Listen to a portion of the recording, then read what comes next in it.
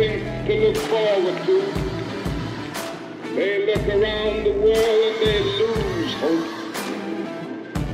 In the midst of this hopelessness, men and women reach out for the bread of hope. Then that is the quest for the bread of love. Everybody needs this bread. We need to learn how to love. I see men and women by the thousands running toward the church of God, trying to get the bread of faith, the bread of hope, and the bread of love.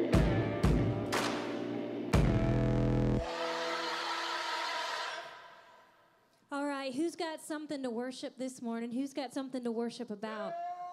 I do too. Because Jesus is alive, we've got something to worship for this morning. It's a happy day.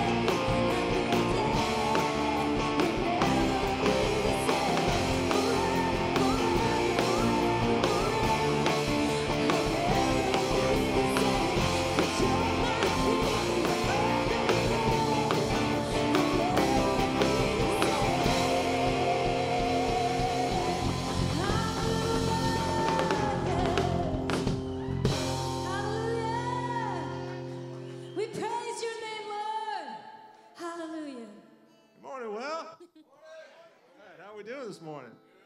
Can we get some oxygen up here for my wife? That was quite a song. Good job. Good job. Well, good morning. Just wanted to say welcome to the well. My name is Matt. This is my lovely wife, Danielle. And you know what? We don't want to be strangers, so I'm going to introduce our band up here. So as I said, I'm Matt, Danielle. This is Mike Farrell on vocals and guitar. This is John Smoke on bass. Got Mr. Dwayne Duncan on electric guitar rhythm. Back in the cage there, the animal, Mr. Matt Williams. We've got Sandy Anderson on keys. And then her son, Ron Anderson, on lead guitar. You know, as we enter into worship today, we came here early and we just prayed as a team, as we always do. But my message to the team this morning was, guys, let's not get caught up in the technical aspect today, because I just want to worship with you guys. You know, I just want to let go and just worship with an incredible team of people so that we can bless you. And we hope to do that this morning. We hope to just let our guards down, break the walls down, and just worship our King. And I shared this scripture with them out of 1 Peter chapter 2, verse 9. It says, "But you are a chosen people, a royal priesthood, a holy nation, God's special possession, that you may declare the praises of him who called you out of the darkness into his wonderful light." Or I like to say, who called you out of the wilderness into his wonderful light. Once you were not a people, but now you are a people of God. Once you had not received mercy, but now you have received mercy. I'm just so thankful to be a part of that. And I pray for you today that you can taste what that's like. That whatever you're going through in your life, know that you are a chosen people. God loves you, and he created you for a reason. Anybody first-time visitor here today to the well? Raise your hand up high. Hey, all right. Welcome. Welcome. We're glad you're here. Welcome, welcome. We're glad you're here. Oh, I can feel it today. Can you feel it? I can stick in here. Amen. I'm going to pray, and then we're going to continue on. Heavenly Father, Lord, God, we love you. We love you so much that you sent your Son to this earth to die for my sins, for their sins, for our sins. Lord, as we enter into worshiping, we continue worship today. Lord, just come through. Just come through and pierce our hearts. Lord, allow us to surrender to you today, because it's all about surrender. There's no other way. Just like you surrendered the will of the Father, there's no other way. We have to surrender to you this morning. Father, we love you. We love you so much. This next song, it's called Even So Come. And there's one of my favorite lines is, we wait for you. We wait, he's coming soon. Father, we know that's true, and we're here waiting for you. Father, fill up this place today with your Spirit, Lord. Let our voices shout to the heavens.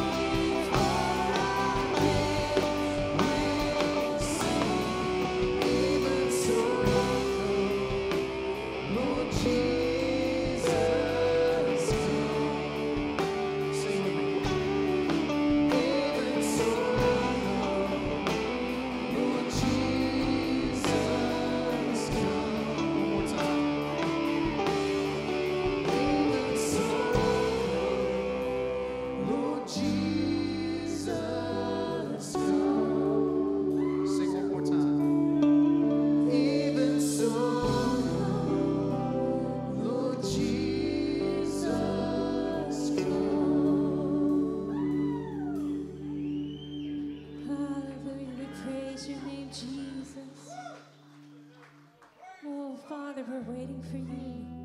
We are waiting for you. Father, as our hearts search through your word for understanding, we are reminded every single day just how weak we are. God, we just can't do this unless we're in your presence and unless your spirit dwells within us. We're human. We are so human. And God, you are so good, and you love to show your strength through mortal men. You love to show your power where we fall short. But Father, as we search the word and we seek understanding, we know we're lost. But in you we are found, God. You don't just leave us there. You don't just leave us there. 'Cause you save us. Father, you save us. Hallelujah. Each and every day you show your strength. You show your power where I am weak. Hallelujah. Hallelujah.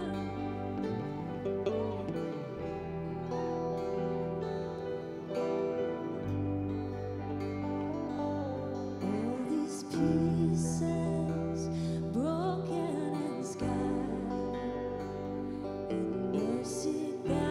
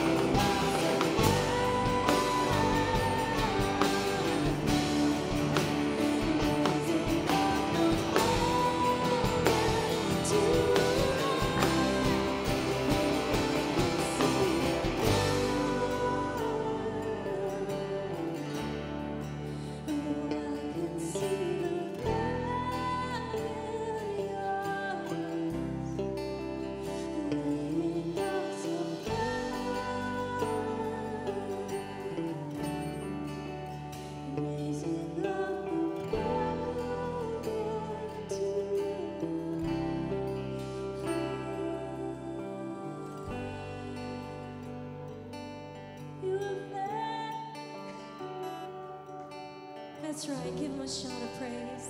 Thank you, Jesus. We give you the glory. We give you the glory, God, for you are worthy.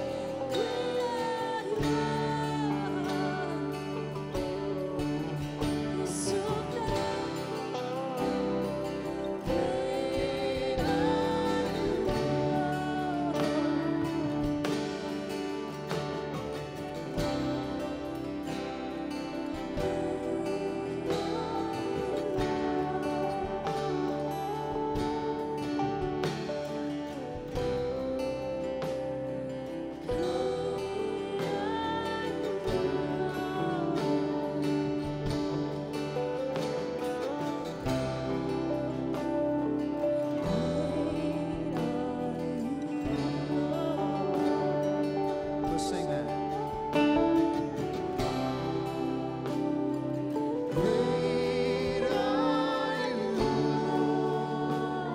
Sing that like you believe it this morning.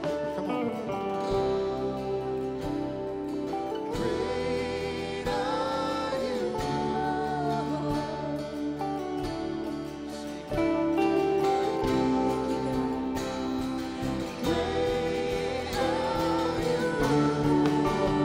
Come on, church, let's sing it this morning.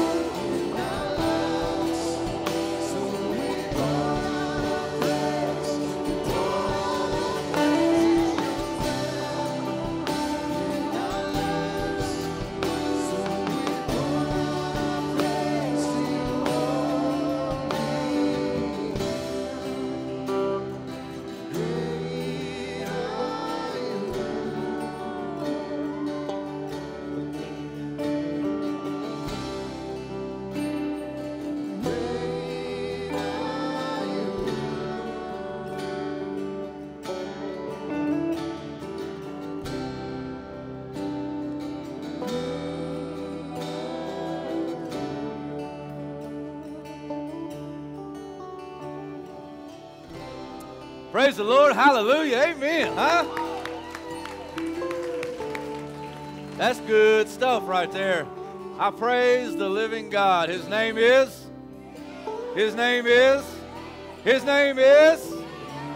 Jesus is so good to us, isn't he? He's worthy to be praised. At this time in the service, we're going to do our offering, and I pray that you would just do as God leads you to do and do whatever he has put on your heart. I just got a couple of announcements before we do that. One is there is a partnership class today. I've had several people ask me, what do I do to become a partner or a member of the church? That'll be today at 6 o'clock. Come, and there'll be a short class. It usually lasts about an hour, 45 minutes to an hour. And then after that class, you'll have an opportunity. You're not obligated. You'll have an opportunity to join and become a partner with us, a member of this local body. We become a member of the church universal by faith, by being born again in the power of the Spirit. But we join this local congregation, this local expression of God's church, so that we can minister here and community here and work together here through this. And all it is a way for us to show you and walk through what we really hold to, so that you can come alongside and say, yes, I see that, I believe that, I affirm that, and I want to do life together. I want to commit to do life together with you here at the well. So that's pretty important. So if you would like, come and see what's going on there and see what God would lead you to do. And then there was one other announcement, and that's this Wednesday. Actually, Halloween falls on Wednesday this year. And we don't celebrate evil. We don't really have any need to do that. We don't have any desire to do that. But what we do desire is to take everything and redeem the times, as the scriptures would say, redeem it and take it and use it for the glory of God. So we'll use any opportunity that we can to glorify Jesus Christ. And while half the world is celebrating evil, we'll celebrate the birth of Christ, take what was meant for evil, and use it for good. Amen? So we're going to have a trunk or treat here Wednesday night, and we'll have the front parking lot roped off, and it's always a really good time. We have some really imaginative and some really elaborate trunks sometimes, so people will set up and they'll decorate their trunks, and a lot of people wear costumes and so on and so forth, and they just minister to the kids as they come through. And we usually have a lot of kids come through too, so it's a really interesting time, a really beneficial time that we can reach out to our community, minister to a lot of the kids and a lot of the parents that come through, and just love on them, give to them, share the gospel with them as much as we can, and just let them know that we're here and that we love them and that we care about them, all right? So let's use every opportunity to glorify King Jesus. We do need more cars, and a lot of times people don't sign up and they just kind of come and show up, but it would really be helpful if you would sign up after church at the table out here. That way we'd know who to count on. I think right now we only got 5 or 6 cars. So there's no bucket groups this Wednesday night, and there's no spout this Wednesday night. So why not come? We need to have your car here by 5:30 so you can start decorating the trunk. Come and be a part of that. It's a really good way to fellowship with other people in the church, and a really good way to minister and to evangelize those that are not part of the church necessarily, but might come through and just join with us and have some fun with us. So sign up, let us know you're coming, and come have some fun with us doing that, okay? So with that being said, I want to pray over what God's going to do the rest of the service and over these monies and things that you're going to give so that they would go out and make a big deal out of Jesus because, you know, he's kind of a big deal, right? Let's pray. Lord Jesus, I thank you so much for allowing me to just be a part of this church. I love these guys. I love, God, that you would put us together, allow us to worship you and acknowledge you as King of Kings and Lord of Lords, the one true God. We love you. We give our lives to you. We offer ourselves as living sacrifices and ask, God, that you would renew us by the renewal of our mind through the word of God this morning, Lord, as we just open up your word here in just a moment to refresh us, to train us, to encourage us, to correct us, to rebuke us in many ways. God, we trust you with our lives. We trust you with our hearts, God, and we know that you will lead us in the right direction. Lord God, help us to be discerning and wise as the word comes forth, that we might test it against your word, the scripture, and that we might take what is good and take what is reliable and take what is in line with the scriptures and let the other pass by, God. I pray, Jesus, that you would bless these offerings, that you would take them and multiply them, send them out to the farthest corners of the earth. But God, right here in our own backyard too, there's so many in need. Lord, I see it on Facebook, social media. I see it all over the place, God. I see it out here on the streets, God. I see it in the relationships that I have, God. I see it everywhere. Broken marriages, broken relationship, addiction to work, addiction to sleep, addiction to sex, addiction to drugs and alcohol and so on and so forth. We're addicted to the things of the flesh. I pray this morning, God, that we would see freedom be born through the gospel of King Jesus. I pray that chains would fall off, binders would fall off, and we would hear the ching-a-ling-a-ling of chains hitting the floor. That's what I pray this morning, even audibly, God. I pray that we would hear chains falling off and freedom happening, because it was for freedom's sake that you set us free. And we claim that if the Son sets you free, you're free indeed. So we pray, God, this morning that we would experience freedom from everything that tries to put us into bondage, and everything that entangles us, everything that slows us down, and that we would run the race with endurance, looking to Christ Jesus, who is the author and perfecter of our faith. Lord, bless this time. Bless everything in Christ Jesus' holy name. Amen. Stand to your feet. We'll move out toward the side. Come down around the front. Give whatever God's laid on your heart out of a cheerful heart. And hug somebody, please. Stand up, everybody.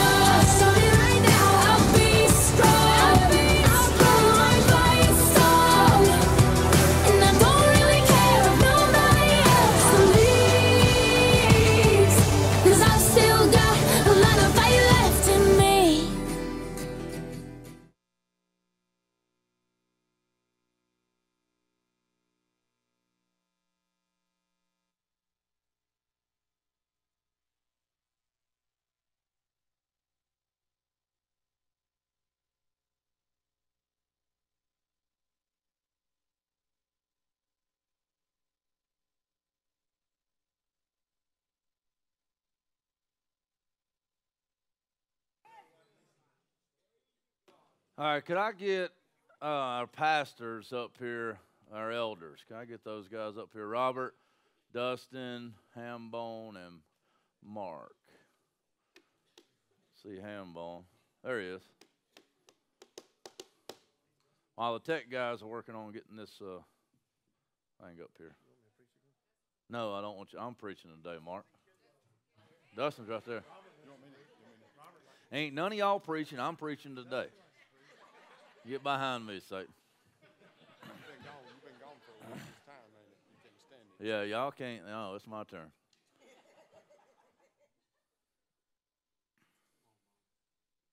All right. Well, some of you might not know, this month, October, is Pastor Appreciation Month. And I tell you, these guys right here are, at least by me and I know by you as well, appreciated more than they will ever know. Amen?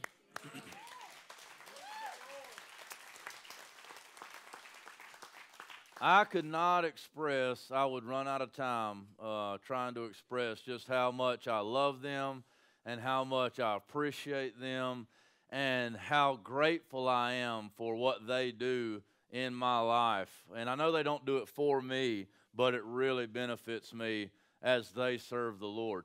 And I'm not going to take forever. These guys know that I love them, but I just want to say this and just kind of point out a couple of things that you may not realize. I've said this before, but it's been a little while. I didn't look up the statistics for this year or last year, but I do know that the suicide rate among pastors in the Southern Baptist Conference is astronomical. It's really high.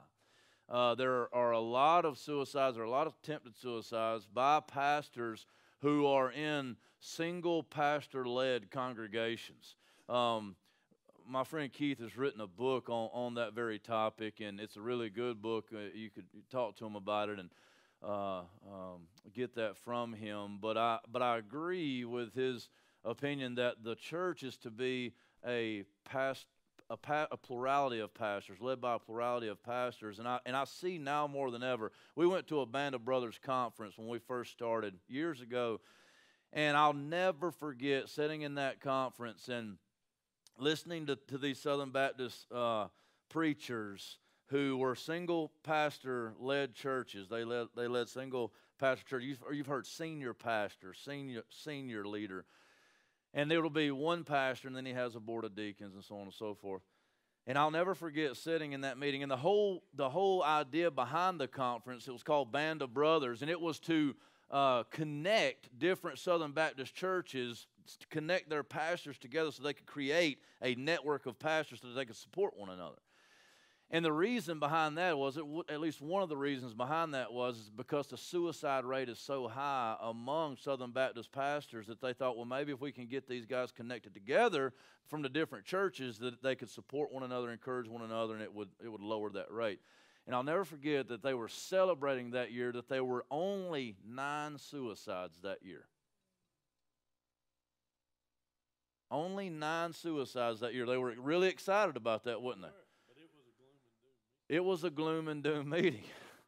It was rough. And I remember sitting there then, and I had at that time just Mark and Hambone, and I remember thinking, well, I don't get it. I didn't realize just how much I needed those two. And as the church has grown, we've added 2 more great men of God who aren't perfect, but they love Jesus, and they pursue Him, and they love Him, and they work for Him. If you know them, you know that they love Christ, and they're pursuing after God.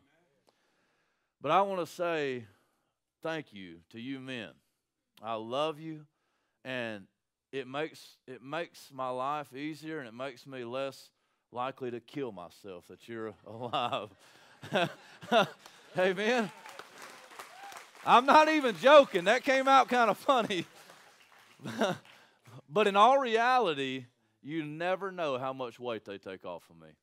And I know that most of you, a lot of you, grew up in churches where that lead pastor, that teaching pastor is expected to do everything. And every time somebody's in the hospital, every time somebody's sick, every time there's an event, well, I praise God that you men allow me to be me and to breathe and to be a husband and to be a father. They visit more than me. I'm just as eager and feel just as comfortable to say, hey, I'm out of town this week. You preach. Any one of them. And I praise God for that. I love these men, and I wanted to make it known publicly. You already knew, but I wanted to say thank you, God, or thank you guys to God from the bottom of my heart. I love you so much. Give them a hand. And since it is Pastor Appreciation Month, we need to recognize this guy over here, too. Yeah. He ain't got a card, he got mine. Hey, sometimes. This guy, I don't tell him enough. But to see how God has worked in his life and continues to work in his life as he raises a family that has gotten larger, and it has more needs now than it ever has before, as he manages a business and as he leads our church. That ain't easy, folks. It ain't easy. So I just challenge you, as I challenge myself, as I do already, but you need to pray for this guy every day. And I've already told you, you need to make sure I need to be on your prayer list, okay? But God be the glory for what he's done, for what he's doing, and what he's going to do through him and through our church. Give God a hand for that. We love you, son. Hold on, Dustin. You're taking my preaching time. No. Hey, I don't. Robert's not gonna get to talk, so we're gonna. Mark, hold him back. Hey, as Brandon mentioned earlier, initially we had the 3 elders, and then myself and Robert was added on. And before I come on as an elder with these other 3 guys, I'd always wondered, man, these guys have it made. Brandon's got it made, but soon after I came on, I realized they don't have it made. There's some things that we encountered that you would never realize. But in that there's joy. And I was sitting over here praising a while ago. I couldn't think of the joy that came to my heart just by thinking of people that have overcome things through Christ in their life.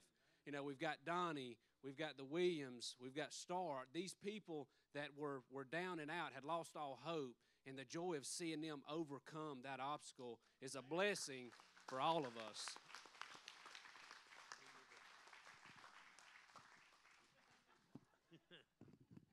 We'll let Robert end it out and Mark end it out at the end of the service. I do want to pray and thank God for these men.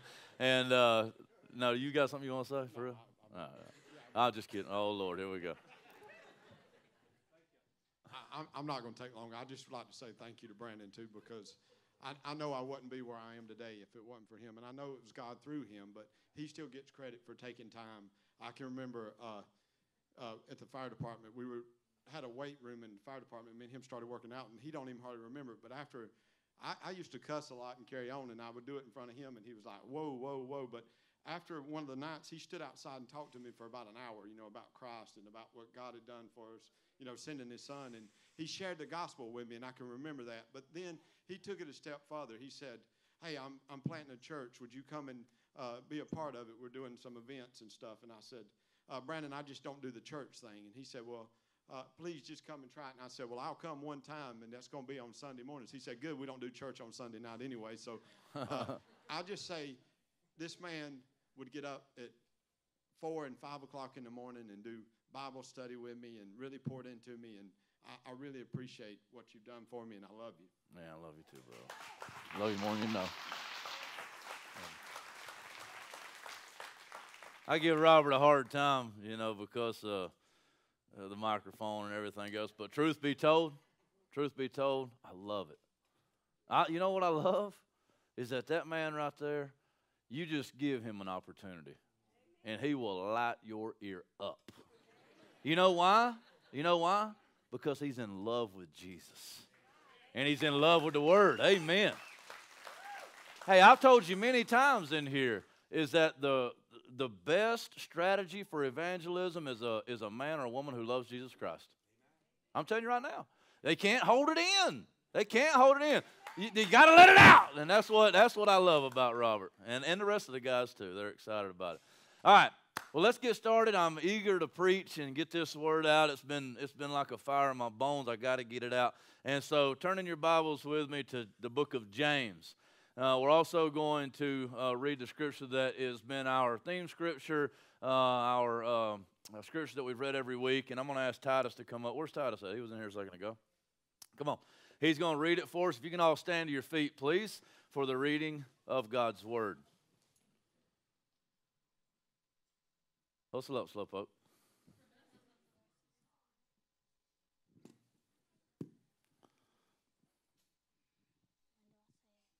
Right here. He found him in a desert land, and in the howling waste of the wilderness. He encircled him, he cared for him, he kept him as the apple of his eye. Deuteronomy 32:10. Amen. You pray for us? Pray that the word of God is effective. Pray that the word of God is effective and Jesus is glorified. Dear God, please help and make sure that this word is effective in a lot of our lives, and just help us to have a good service. In Jesus' name, amen. Amen.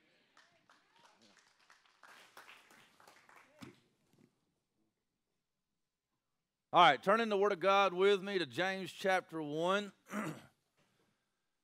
I want to talk with you this morning about the wilderness. I want to talk to you about the testing of your faith. Now, we've talked a good bit about this wilderness experience. We've talked about the testing of your faith. We've talked about what happens when you don't seem to have passed the test. We talked about that the last time I preached, not last week, but the week before.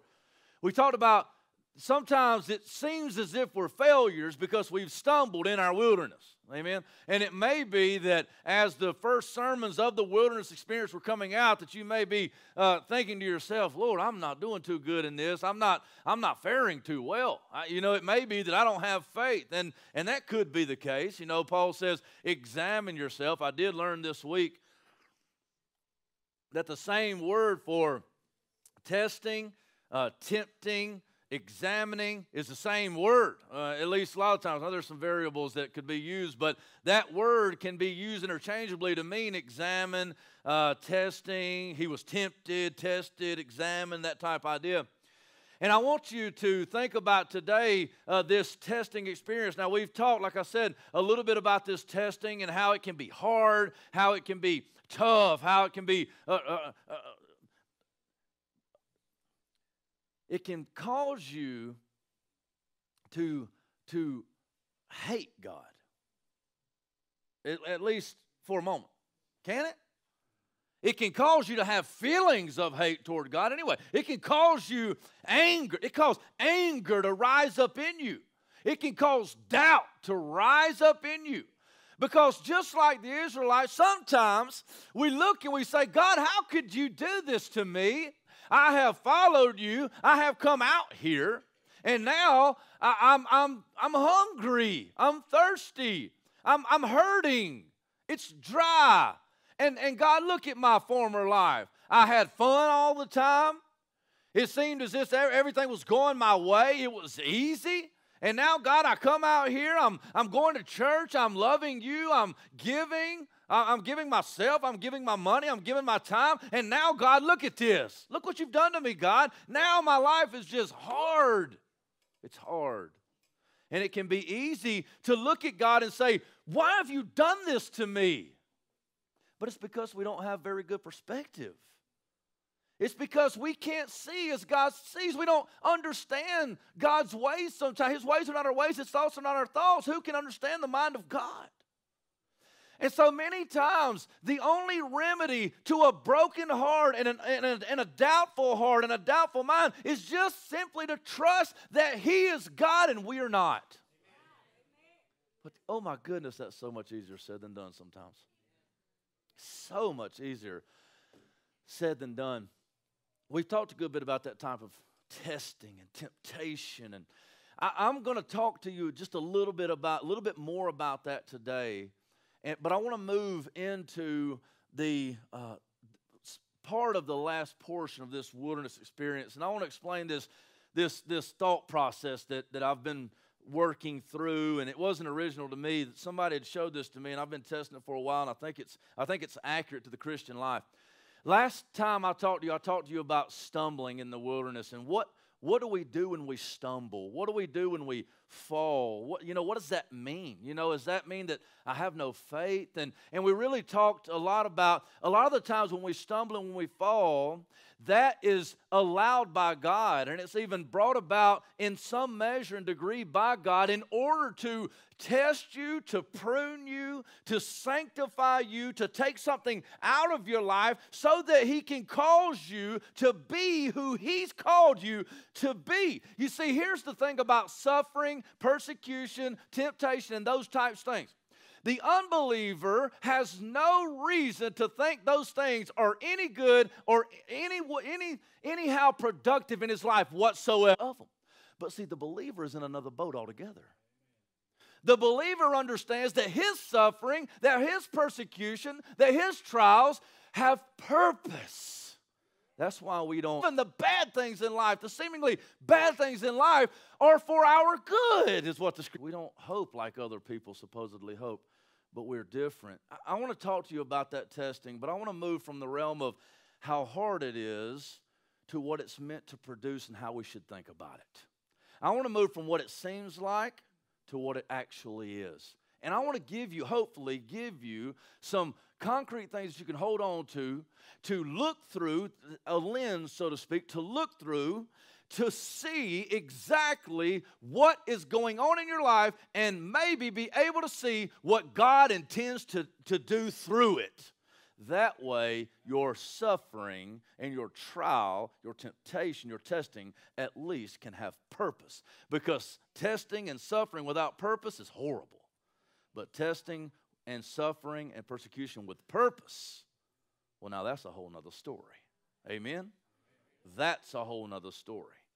Purpose with an ending and a hope, we can suffer well through, looking to our hope, looking to the author and the perfecter of our faith, who is our hope of glory. Amen? Amen. Okay, so I entitled this sermon, Grit Factory. Grit Factory. You'll see why here in just a minute. But here's the big idea. Here's the big idea. Is that God, through the trials in your life, through the testing of your life, the believer, through those trials, through that testing, through that temptation, is working out in you perseverance, steadfastness, grit, determination. He is creating in you a greater faith. He is making room in your life to give you more faith, which would hold you through even worse conditions and worse circumstances, that when you are tested and when you are proven, He would be more glorified. Amen? These trials in your life are just a grit factory. They're making you into a gritty, tough, rugged, reliable, consistent individual. When you're hit in the mouth, it hurts.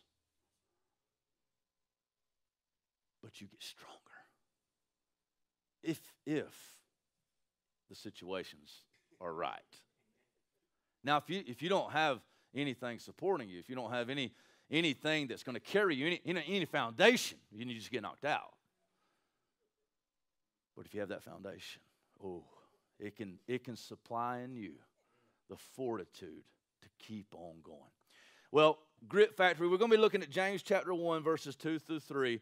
I want to remind you of some things that we have looked at in the past sermons. God's purpose for the wilderness is to empty, prepare, test, and send you to the garden. Now, what we've said is that all of this happens in order to prepare you for cultivation. Cultivating. You are called to be cultivators. We know that from Genesis. Then the fall happens, we're corrupted, but Jesus Christ came to redeem us and to make in us, create in us a clean heart, create in us a renewed spirit, that we might be restored to the place He originally intended for us, and that is to be cultivators of the kingdom of God. Amen? So that's where we're going to. We need to quit sitting and mourning and, oh, woe is me. But we need to say, God, okay, it's hard, it's tough, but I'm going to embrace it. I'm going to lean into it even, and it's going to be a nightmare for a while, maybe so. But I will hope in you, I will glory in you, and when I come out on the other side, I'll be a Jesus Christ evangelizing machine. Amen? Kingdom cultivators, that's what God's calling us to. But now it's hard to get planted over and over. It's hard to get trimmed and pruned over and over. It's tough, right? But there's purpose behind it, amen. The question is that we've asked several times, how have you been faring in your wilderness experiences? Are you submitting to God's emptying you? Are you embracing His preparation? Are you passing the test? Are you ready to be sent? See, most of you want to be sent and you want to experience rest, but you're not willing to put into time working out your own sanctification with fear and trembling, knowing that God is at work in you both to willing to work for His good pleasure. But most of you don't want to put the time in to pass the test, but you want to be sent out as if you've already passed the test. It's the mentality of our culture. We want everything, but we're not willing to work for it.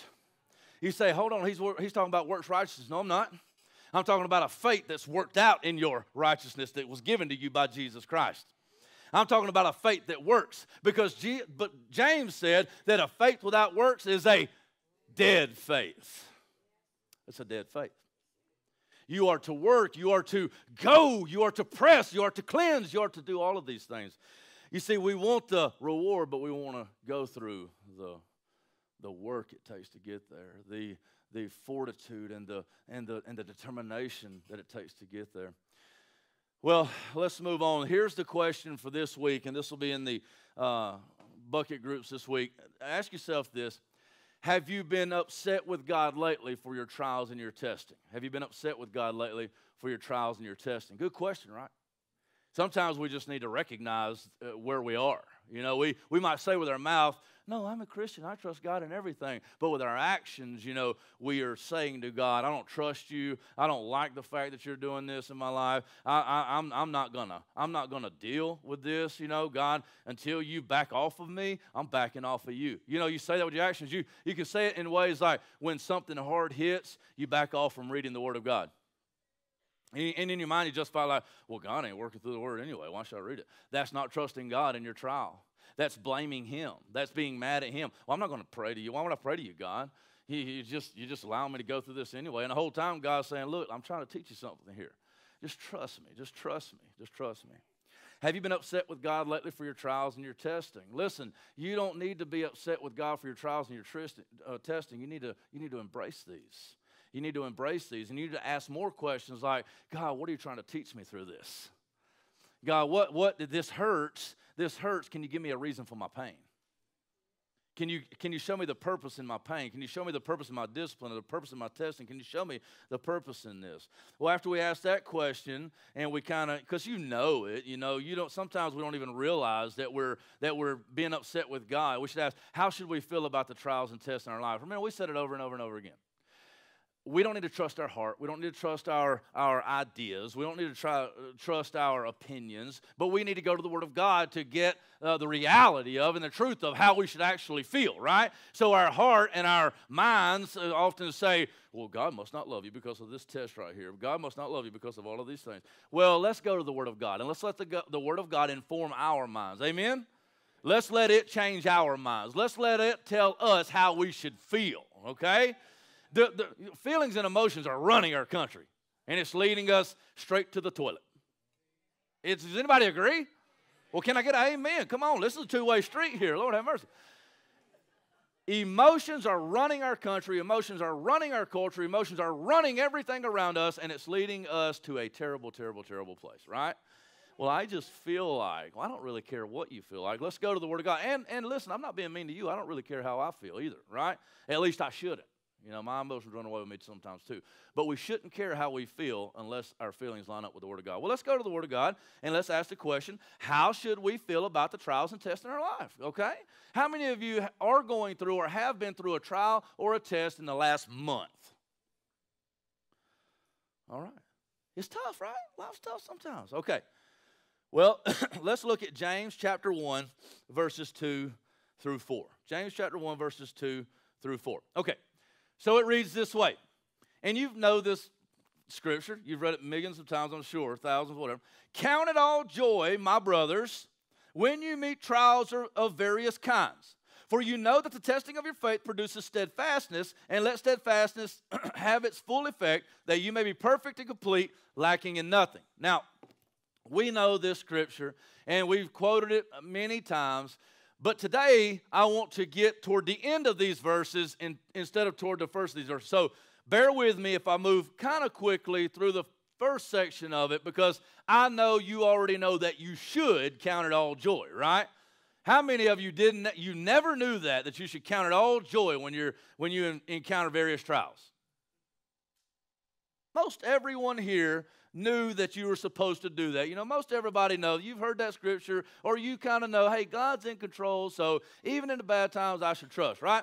Well, let's touch on that just for a minute, and then we're going to move on. So, count it all joy. So there it is. Black and white, plain and simple. How should we feel? We go back to that. How should we feel about trials and tests in our life? How should we feel about them? You know, my mind's telling me one thing. I'm getting aggravated at God. I'm getting frustrated. I'm getting down. I'm getting depressed. You know, I'm getting to a state of hopelessness, and I want to run away and hide somewhere, or drown my sorrows in a bottle, or snap them away with some pills, or go to work. You know, we're always talking about drugs and alcohol, but hey, we can lose ourselves in work and escape the world through work. That's just as much a functional Savior. We can lose ourselves in money. We can lose ourselves in relationships. We can lose ourselves in many ways, right? So, but how should we feel about it? Should we let it drive us to devastation and to hopelessness? No. Let's look at the Word of God. It says, count it all joy, my brothers, when you meet trials of various kinds. So we should count it all joy. We should count it all joy. So, number one, we should be full of joy when we encounter trials and testing. Amen? Number one, write that down. It's very simple, but I want you to write it down. Writing helps. We should be full of joy when we encounter trials and testing. Now, the big question here, though, is, okay, how do you do that? You know, that's the first thing that's on my mind, because that's a tough thing to do, right? As a matter of fact, if you go around telling people, say, well, I just love it when I hit trials. People are going to think you're stupid. They're going to be ticked off, and they're going to be like, stupid super Christian. You know, get out of my face, stupid super Christian, right? Say that 3 times fast, stupid super Christian. Let's do it together. Say it real fast with me. 1, 2, 3, stupid super Christian. What? What did you even say? Do it one more time. 1, 2, 3. Stupid super Christian. See, I can't stand those super Christians. I mean, super Christians, right? Whatever. No. So the big question, though, is, like, right, a lot of people fake it till they make it, right? So you see these super Christians, and they're like, oh, yeah, I'm so happy. And at home, they're like, you know, you're just so sad, but you feel like you've got to put on this face. And a lot of the times, it's the result of a religious institution. It really is. And I'm not saying we've never been there, right? Right? You go to a religious institution, and I pray to God we never turn into that, and when we start to ease that way, somebody better back that thing up, right? Because a religious institution will try to make you conform to the ways of man and not the things of God. In a religious institution, everybody looks a certain way, so you got to fulfill the obligation to look a certain way. So even when you're down and out and you're struggling, you still got to do like this, which means that no one can help you because one, they don't want to come around you because you look so stupid, right? But 2, it means that you're faking them out, right? You needed help going right, but they thought you were going left. So you're like, as Asher would say, Asher, his first year playing football, he's playing tag football. It's so cute. He can't hit yet, even though he's humongous, right? He's like the biggest 5-year-old I've ever seen. I asked Ty, he plays quarterback on his team. Such a proud daddy, you know. And I asked Asher the other day. He's humongous. I asked him. I said, when you get out there, dude, you got to smoke them, right? Because he just got to get away from them because he can't be tagged. He said, I'm not going to smoke them, Daddy. I said, dude, you got to smoke them. He's like, I'm not going to smoke them, Daddy. I said, what are you going to do? He said, I'm going to juke them, and then I'm going to smoke them. Just like that, too. I was like, my boy, right? I was so excited. I don't even know why I told you that story. But no. Oh, yeah, it was because of juking. So you needed help because you went right, but nobody knew you went right because you faked a left. Because you put on a stupid smile. And I got to go on. I wasn't planning on saying all this, but here's one more thing. And I want you to, I know it's hard to let people in. And I'm not telling you to let everybody in, because some people in this crowd are untrustworthy. I hope I didn't hurt anybody's feelings, but I know in a crowd this large, somebody in here is untrustworthy, okay? I pray to God we get to a place where everybody's trustworthy. I do. But not everybody in here is trustworthy. But I'm not telling you to open yourself up to the whole entire church or everybody in this room. I'm not saying that, okay? Okay? But find somebody who you know loves Jesus and who you know loves you, and open yourself up to them. Open yourself up. Because the Word of God is it's breathed out. It's breathed out by Him. Every word is breathed out by God. It's good for what? It's good for training in righteousness. It's good for rebuke. It's good for everything. It's good to make you that whole person that God longs for you to be, that we may be equipped for every good work. So you need to open yourselves up. You need somebody to see the dark side. And I know that you've probably done that before or started to and been shunned by the religious institution. But you can't put that on everybody, and you can't walk away from what God is calling you to just because somebody else messed up. Okay? You got to let somebody see you, because here's the truth. This is the last thing I'll say on this. I got to move on. But if you put on that face, if you put on the facade, if you put on the mask, even when you're loved, deep down you know you're not loved, but they're just loving the fake you. Did that register? When you put on the dog and pony show, and when you put on the mask, and when you dress up and you act like somebody else, you can't even accept the love that's trying to be given to you, because deep down you know that they're loving the other you, and it's not even really you. So you can't even accept that love. That's a lonely place to be. So at least when you expose yourself for who you really are, yes, some people are going to walk away from you. Some people are going to shun you. I get it. But there's some that won't. There's some that love Jesus. There's some that understand that we too were once sinners, that we too were once condemned, that we too were in our sins, and God forgave. There's some who will look at you and say, look, that's not right, but I'll tell you what, I'm going to walk with you. I'm going to love you because God loved me and God forgave me. See, that is possible then. So we should be full of joy when we encounter trials and testing, but this will only happen through faith. It will only happen through faith. Listen, write this down. Write this down. Joy in testing is the result of rightly placed faith that's resting. Joy in testing is the result of rightly placed faith that's resting. And you might say, hold on a second, what does that mean? I'm going to unpack that for you, because we need to slow down a little bit. In our Christian walks and our Christian faith, we need to slow down a little bit. You see, we're trying to be a Christian, but we need to be in Christ, okay? We need to stop doing sometimes and just be who God's called us to be. We need to rest in Christ and stop trying to formulate different things and stipulations and programs in order to feel good about ourselves. Does that make sense? We need to just rest in Christ. Joy in testing is the result of rightly placed faith that's resting. And you say, where'd you get that from? Let's look at 1 Corinthians chapter 2, verses 1 through 6. I got to move just a little quicker. 1 Corinthians chapter 2, verses 1 through 16. I'm only going to, let's read them. And I, when I came to you, brothers, did not come proclaiming to you the testimony of God with lofty speech or wisdom, for I decided to know nothing among you except Jesus Christ and Him crucified. That is crucial. Crucial.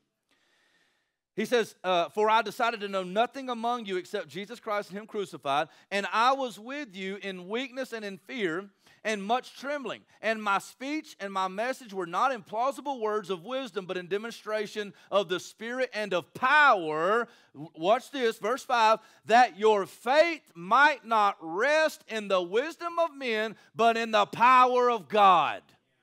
That your faith might not rest in the wisdom of men, but in the power of God. There's rightly placed faith that's resting in the power of God and what He has done. And what is the power of God? It's the demonstration of His love towards sinful man through Jesus Christ coming and dying on the cross in our place for our sin, for the redemption of sins. Amen? Amen. That's the power of God. And when we put our faith in anything else, it is going to waver. It is going to fall. Verse 6. I'm going to show you, though, now remember our question. How do we count it all joy when we encounter these trials? How do we do that? And we said joy in testing is the result of rightly placed faith that's resting. So in order to count it all joy, you've got to have your faith in the right place, and it's got to be resting in Christ and in Christ alone, which is the power of God. But I want to show you something here. Verse 6, yet among the mature we do not impart wisdom, although it is not, back up, verse 6. I'm getting a little, verse 6. Yet among the mature we do impart wisdom, although it is not a wisdom of this age or of the rulers of this age who are doomed to pass away. But we impart a secret and hidden wisdom of God, which God decreed before the ages for our glory. That's an amazing statement. None of the rulers of this age understood this, for if they had, they would not have crucified the Lord of glory. But as it is written, what no eye has seen, nor ear heard, nor the heart of man imagined, what God has prepared, remember this statement, this part of this phrase, for those who love him. We're going to come back to that in a second. These things God has revealed to us through the Spirit. These things have been revealed to us through the Spirit. For the Spirit searches everything, even the depths of God. For who knows a person's thoughts except the Spirit of that person which is in him? So also no one comprehends the thoughts of God except the Spirit of God. Now we have received not the spirit of the world, but the Spirit who is from God, that we might understand the things freely given to us by God. And we, listen to what Paul says, and we impart this in words not taught by, so there's the word of God.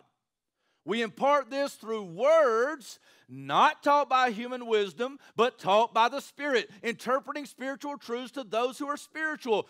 The natural person does not accept the things of the Spirit of God, for they are folly to him, and he is not able to understand them because they are spiritually discerned. Did you hear what I just said?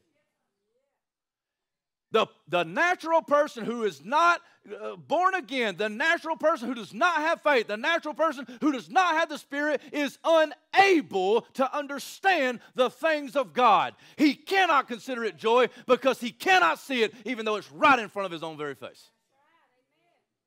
The natural person does not accept the things of the Spirit of God, for they are folly to him, and he is not able to understand them because they are spiritually discerned. The spiritual person judges all things, but is himself to be judged by no one. For who has understood the mind of the Lord so as to instruct him? But we have the mind of Christ. In so many words, this is what that means. Joy in testing is the result of rightly placed faith that's resting. Here's the deal.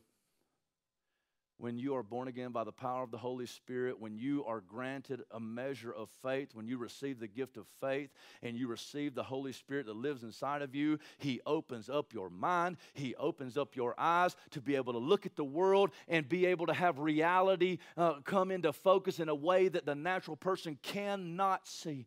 And when things come against you, when trials hit, when testing comes, your spiritual lenses and your spiritual glasses will allow you like a superhuman to be able to look at the circumstances, to be able to look at the trials and say, I know who you really are. I know what this is really all about. And you may have come against me to hurt me, but God be the glory. I am going to be made better through this.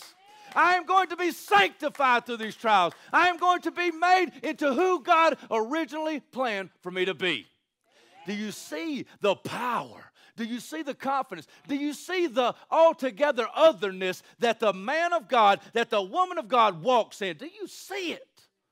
When you walk in the power of God Almighty, when you walk in the gospel of the Lord Jesus Christ, when you walk in the power of the Spirit, you are superhuman. You are altogether other. You are supernatural, and you can do things other people cannot do. That's the word of God. I stand by it. Amen? You look at all these things and everybody else is cowering.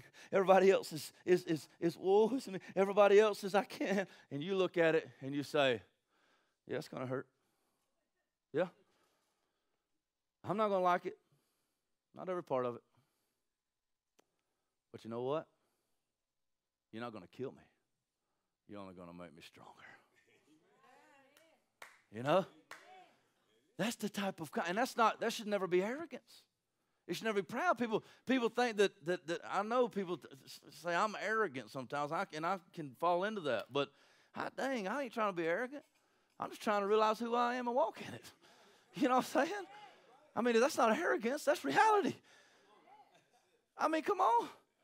I mean, you're a child of the one true King. We go around saying, I'm a child of the one true King. Well, I'm a man of God. What was it? I heard Donnie said that. Donnie said that. Donnie, where you at? Raise your hand. Somebody told me, Donnie said, we need to stop saying so many times that we children of God. We just say we men of God. Well, Paul's the one who said when I was a child, I thought I was a child, but when I became a man, I put away childish things. I don't understand why it would be arrogance to say I'm a man of God. I walk in the power of Jesus Christ. Come at me, dog. You know? I don't understand. Right? Right? That's not arrogance. That's actually, look, I got nothing good in me. I've told you my testimony 5,000 times. I am nothing without Christ. I have no righteousness of my own. He's taken me back just a few years. Apart from Christ, I'm nothing. Apart from Christ, I'm a meth head. Apart from Christ, I'm a drug addict. Apart from Christ, I'm a deadbeat nothing. But with Christ, I cannot be defeated.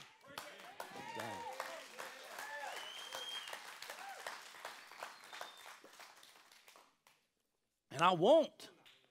Dang, I won't. I'm not gonna sit down because you're like, you shouldn't be so confident. Well, dadgummit, my King won. Dang. Why would I be sitting over here like, oh, woe is me? I read the end of the book. Dang. God. All right. Let's settle down a little bit. I want to show you this right here. This has really helped me understand the Christian life, right? It's this acronym is called FAIR. And I had somebody show me this a long time ago, a man of God. I love him dearly. I don't get to spend as much time with him as I have before. But he showed me this. He said, Brandon, because I was talking to him about how this testing process, the same idea, the wilderness, right? We get in these wildernesses and we're overwhelmed and we're like, doggone, man, I thought I was in one place and here comes this trial and here I am in another place.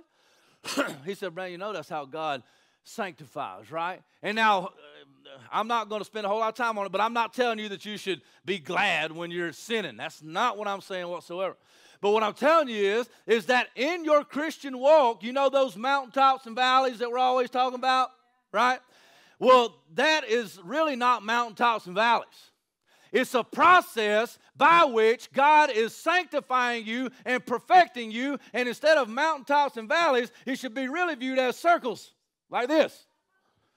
Because what happens is, let's look at this FAIR. This is not in Scripture explicitly, but this is a good way just to put it out so you can understand it. This is the process that God goes through, and it can be seen in many different ways. You can look at it in the agricultural process by which seeds grow. Jesus Christ said, unless a seed goes into the ground and dies, it cannot produce.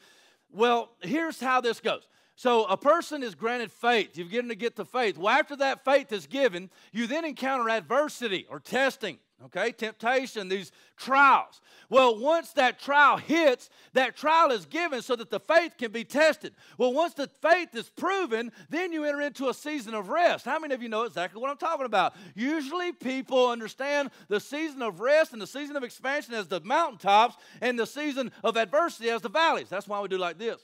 But what happens in the adversity, what happens in the valley will determine what type of expansion comes. So the whole principle of reaping and sowing and all these types of things, to whom much is given, much is required, to all these things, those can be trusted with a little or entrusted with more, right? Well, that's how all this stuff works. So you're granted a measure of faith. This adversity comes. You're hit up against this trial and this testing, and depending on what you do with Christ in that moment of trial and testing, depending on how your faith is and where your faith is, and if you rest in Christ in order to overcome the adversity, then you're granted rest from that trial, just like Elijah when he laid up against the broom tree and Christ came along and fed him the bread. That was his moment of rest and his moment of expansion. When he went to the mountain of Horeb, that was his expansion. God showed him more, right?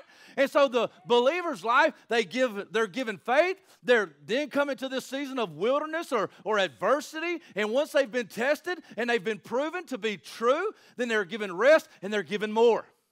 And once you've been given more, you've been given a greater measure of faith. Well, then comes the testing again to test the portion of faith that you were given then. And so the adversity gets bigger, but you can handle it because you've got more faith. What I'm telling you is this. I don't know if that made any sense to you. But here's what I'm telling you. One, I don't think the adversity is ever going to stop. It's never going to stop. It's never going to stop. It will transform. It will transition. And it'll look different. But it's never going to stop. But neither is your growth, the growth of your faith. If you're a true child of God, He keeps and holds those who are His. He carries them through the adversity. He gives them rest, and He expands them. So your test today is not the same as your test yesterday. Amen, brother? How many times, and even in my own life, have I talked to the one who was on drugs, and when he first became a Christian, he was struggling with these addictions, big, huge, obvious addictions. God set him free, overcome. Gave him a measure of faith. A test came, passed it with flying colors, got faith, baby. He rested, he expanded. More is expected of him. Now the test, he gives granted more faith. Now the test that comes, you would think would be easier because it's not as obvious. So he's not struggling with crack or meth or anything like that anymore, but he's struggling with smaller, seemingly smaller sins. Sins of the heart, sins of the mind. Which are they, let me ask, are they smaller than the bigger ones? No. You see, it's easy to, and some of you who may be addicted to drugs, and I'm very aware that some in here may be. Some of you who are addicted to drugs, you're like, yeah, right, that's not as big of a problem as what I've got. You're not there yet. The big obvious sins are easier because they're right there. They're obvious. Everybody knows about them. They can call you on them. They can rebuke you for them. But boy, you get a sin that you can hide really well. Not quite the same. You can hide it. You can mask it. You can cover it up. And we go all the way back to that facade. Oh, man. You show me a man or a woman who has been granted a measure of faith. They overcame some stuff in their life, some obvious stuff that everybody could see, right? And then they came to this place of rest and expansion. They've got this great faith. And then the testing comes, and they're tested on an inner level with thoughts and lusts, and you then find them in a sin that can be done behind closed doors. And now you've got a recipe for disaster because they can put on the image of glory. They can put on the image of righteousness. They can put on a facade of holiness. And they got to keep it up. They got to keep it up, but they're dying on the inside. Oh, they're dying on the inside. Okay, well, we may only get to the F today. I want to talk a little bit more, though. I got a few more minutes. What you laughing at, dog? Okay. Let's ask this question. Why should we count it all joy when we are tested or meet adversity? Why should we count it all joy when we are tested or meet adversity? Well, the scripture tells us very plainly. James chapter 1, verse 3. Let's go over there. James chapter 1, verse 3. Pull it back up here. The verses say, "Count it all joy, my brothers, when you meet trials of various kinds, for you know that the testing of your faith produces steadfastness." It's a grit factory. That's what the whole thing was about. It's a grit factory. How many of you want to be tough? You want to be steadfast, long-suffering. You want to be an immovable object. You want to be anchored in the Lord Jesus Christ. And no matter what comes your way, you can stand like a pillar of Jesus Christ. How many of you want that? Uh-oh. Because you know how you get it. I'm just saying, I just read it. I'm like, basically I just said, who wants to be tested? And you guys are like, I do.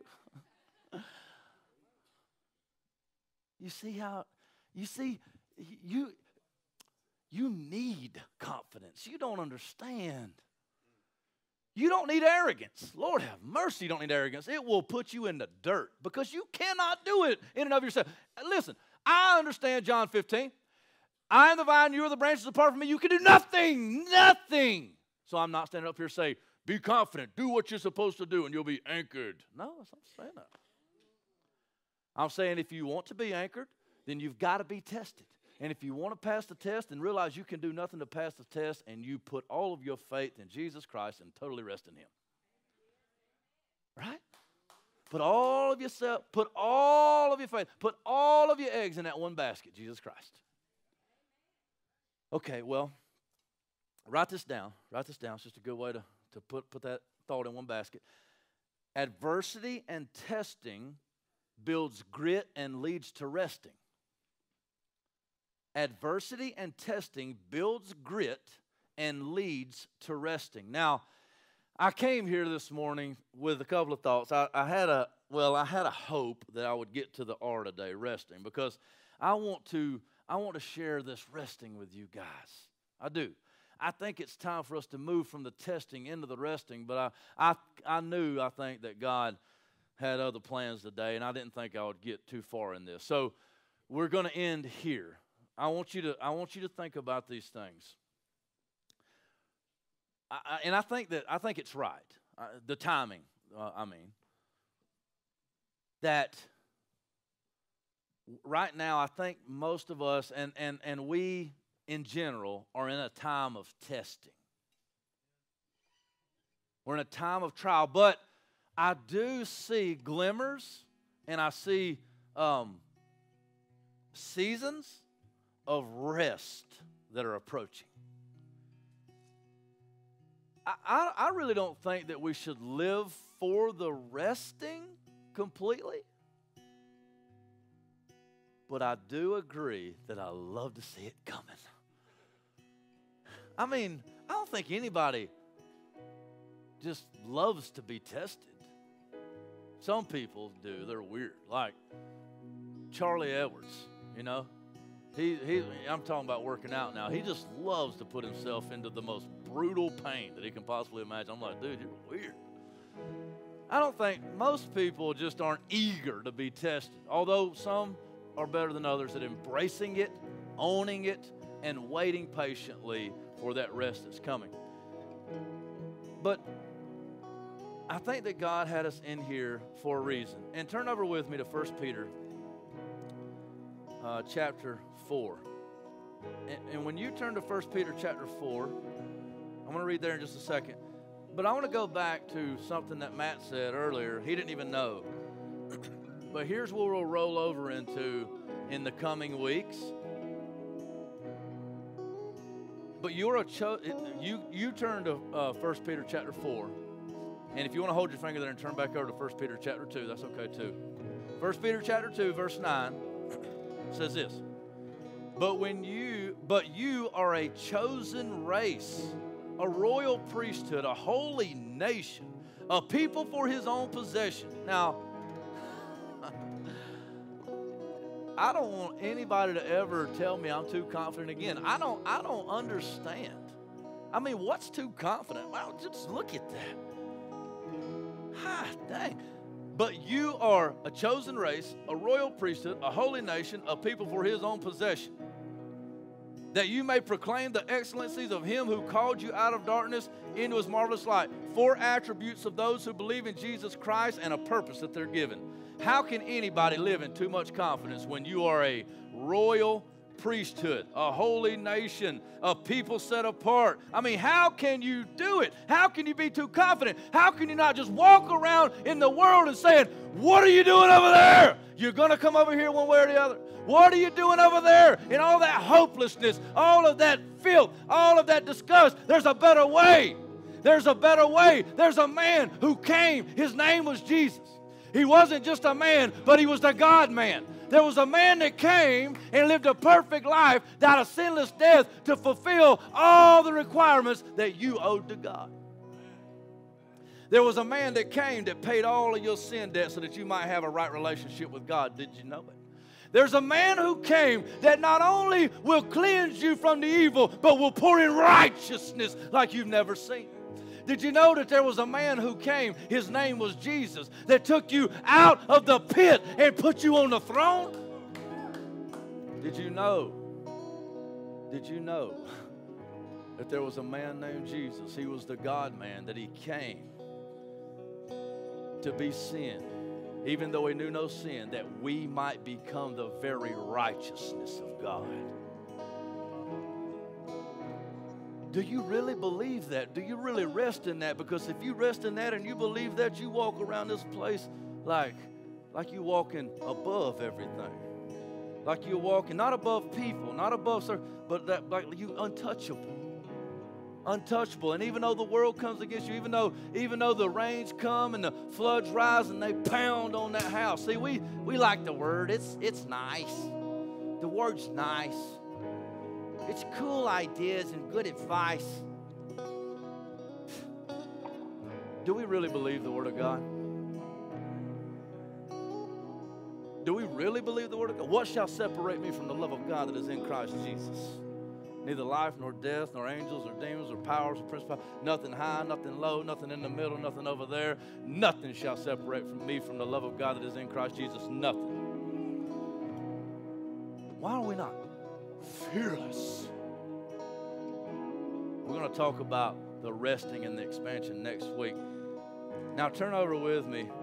Oh, one more thing right there that I missed. Watch this. Holy nation, of people for his own possession, that you may proclaim the excellencies of him who called you out of darkness into his marvelous light, out of the wilderness. Was the translation he used. How many of you would love to come out of the wilderness for a little while at least? Amen. Amen. Listen, it's coming. Hope has never failed. Hope has never waned. Hope has never went away, because his name is Jesus and he never fails. He's the same today, yesterday, and forevermore. He will never fail. Hope is here. His name is Jesus. Look at 1 Peter chapter 4. This will be the last thing. Stand to your feet, please. 1 Peter chapter 4, verses 12 through 18. Read like this. Beloved, do not be surprised at the fiery trial when it comes upon you to test you as though something strange were happening to you. But rejoice insofar as you share Christ's sufferings, that you may also rejoice and be glad when his glory is revealed. If you are insulted for the name of Christ, you are blessed, because the Spirit of glory and of God rests upon you. Do you hear me, Titus? Did you hear that verse? Rejoice insofar as you share Christ's sufferings, that you may also rejoice and be glad when his glory is revealed. If you are insulted for the name of Christ, you are blessed, because the Spirit of glory and of God rests upon you. But let none of you suffer as a murderer or a thief or an evildoer, as a meddler. Yet if anyone suffers as a Christian, let him not be ashamed, but let him glorify God in that name. Amen. For it is time for judgment to begin at the household of God. And if it begins with us, what will be the outcome for those who do not obey the gospel of God? And if the righteous is scarcely saved, what will become of the ungodly and the sinner? Therefore, let those who suffer according to God's will entrust their souls to a faithful Creator while doing good. Listen, we're going to move to rest next week, expansion. But in this time and in this season of testing, in this season of temptation, in this season of groaning after the things of God, you know, I want you to do this for me this week. I want you to look through the reality and the lens of the gospel of Jesus Christ. I want you to look on those things that are coming after you, those things that are testing you, those things that are beating you down. I want you to look at them, and I want you to live intentionally, okay? I'm speaking this to myself too. I want you to live intentionally, and I want you to look at those things. I want you to tell them. Tell them right to their face, you have no authority over me. You have nothing on me. I am a child of the King. I am a man of God. I am a woman of God. Be gone from me. Be done with me. Do whatever you came to do, because nothing can happen to me outside of the hand of God. And when you get finished, I want you to look to God. And I want you to tell God, thank you. I want you to tell him, thank you, God. And I want you to be joyous. I want you to thank him and praise his holy name. Tell him, say, God, thank you for this trial. Thank you, God, for this trouble in my life. Because I know without it, I would not be who you want me to be. Amen? That's the truth, people. I just showed it to you from the Word of God. Without that trial, without that trouble, you could not have the faith that God wants you to have. You could not have the grit, and you could not have the determination. And I want you to own that too. Did I show you that from the Word of God? It wasn't my opinion, was it? Did I show you from James chapter 1? Did I not show you from James chapter 1 that the trials in your life, the testing in your life are meant to produce perseverance, steadfastness, grit? Well, why not say, God, I don't understand this thing, but I thank you for what it's producing in me. I ask him, say, will you help me to see the steadfastness and the good results and the fruit from what you're doing in my life? Because, God, it seems as if it's too hard to bear. But if you'll show me, God, and if you'll bring it to my mind, and you'll give me that gospel lens, and you'll bring me to the understanding of who you really are, then I can rest in that faith. Then I can rest in Christ. You got to spend time with him, people of God. And with that time and with that faith, adversity, rest, expansion, faith, adversity, rest, expansion, faith, adversity, rest, expansion, he's just making you bigger and better, greater and greater, not in yourself, but in the Lord Jesus Christ. It's all for him. It's for your good and his glory. Lord Jesus, I pray this morning as the word of God has gone forth, I pray, God, that I would know myself, that they would know, and that it would be true, that I boast in nothing but the cross. But in the cross I do boast, because everything comes to where it needs to be at the cross. Every sin was paid for at the cross. Every sin, every thought was nailed to the cross, and there is nothing that remains but the life that I now live is hidden with you in glory. And God, that's the life I'm going to choose to live. I pray to God that I would walk in the newness of life and not in the old ways. I pray to God that I would put off the old man and step into the new, that I would be who you've called me to be. Lord God, I pray for this time of testing, that it would be as beneficial as it could possibly be. And the fruit that would come out is a great rest and a great expansion where we just blow up in this place. Bring us to where you want us to be. In the name of the Lord Jesus Christ we pray. Amen. Come and do business with God. The front is open. I want you to pray. I want you to repent. I want you to talk to the Lord about what's going on in your life and come to the realization that he never fails and nothing happens by mistake. Let's do business with God. I'll be here if you need somebody to pray with you.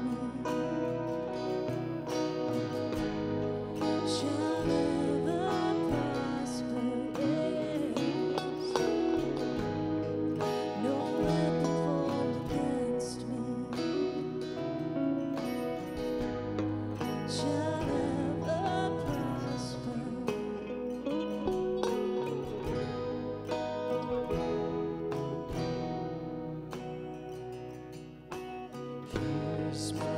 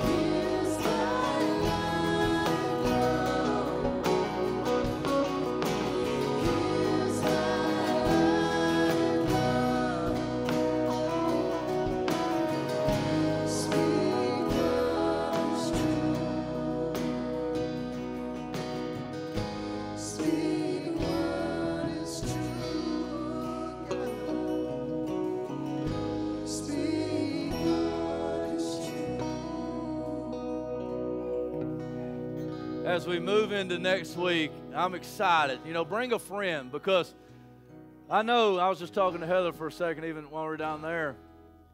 You know, talking a lot about being in adversity and being in testing, and I think a lot of us are. But many of you know what I'm talking about, and you're excited for me to get to next week, because you're in a season of rest, you know, a season of expansion, and you're like, yeah, you know, I can't wait for people to experience what I'm experiencing right now.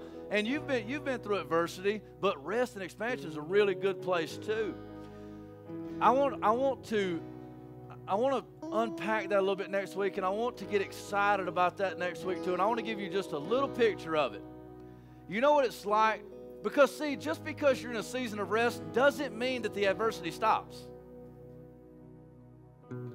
No, as a matter of fact, a lot of the times the adversity increases, but as your faith grows, you're able to rest in the midst of an even greater adversity, which is a greater demonstration of God's glory and God's sufficiency, which glorifies Him even more. I'll give you an example, and we're going to go. Remember the story. Now, there's no accidents in God's Word, right? So everything is a picture. Do you remember the story when they were out on the seas? And they're going from one shore to another, and Jesus is in the boat. And this storm arises, and it's just, and remember, these are professional fishermen. They had seen the worst of the worst, right? Well, Jesus is laid up. He's snoozing. He's sound asleep, laid out. And all the others, professional fishermen, seamen, they are there. They know what the boat's like. They know how to operate it, and they're terrified. So it had to be severe. The boat had to have been about to capsize, because they said, do you not care that we're going to die? And Jesus gets up and He says, O ye of little faith. O ye of little faith. You see, He was resting soundly, not because His storm had stopped. That's good, and if you can't see it, you crazy. He is not resting because His storm had stopped. He was resting because His faith never stopped. Ooh, dang, huh? That's good, babe. That was you. That was all Heather's word, right? Okay, let's talk about that. That's the type of rest. That's the type of faith that I think God is calling us to. Faith that is the type of faith that when that storm comes, you ain't worried about it. You ain't worried about it. Lord Jesus, give us that type of faith. Give us that type, please. We don't have it in of ourselves. We can't drum it up. We can't manufacture it. There ain't even nothing good in us, God, except You. And so if You'll give it to us, we'll have it. So we pray for a greater measure of faith that will move mountains, of faith that will sleep the night through while the storm is raging. In the name of the Lord Jesus, we pray. Amen. Have a great week, guys. Woo! Amen. Amen.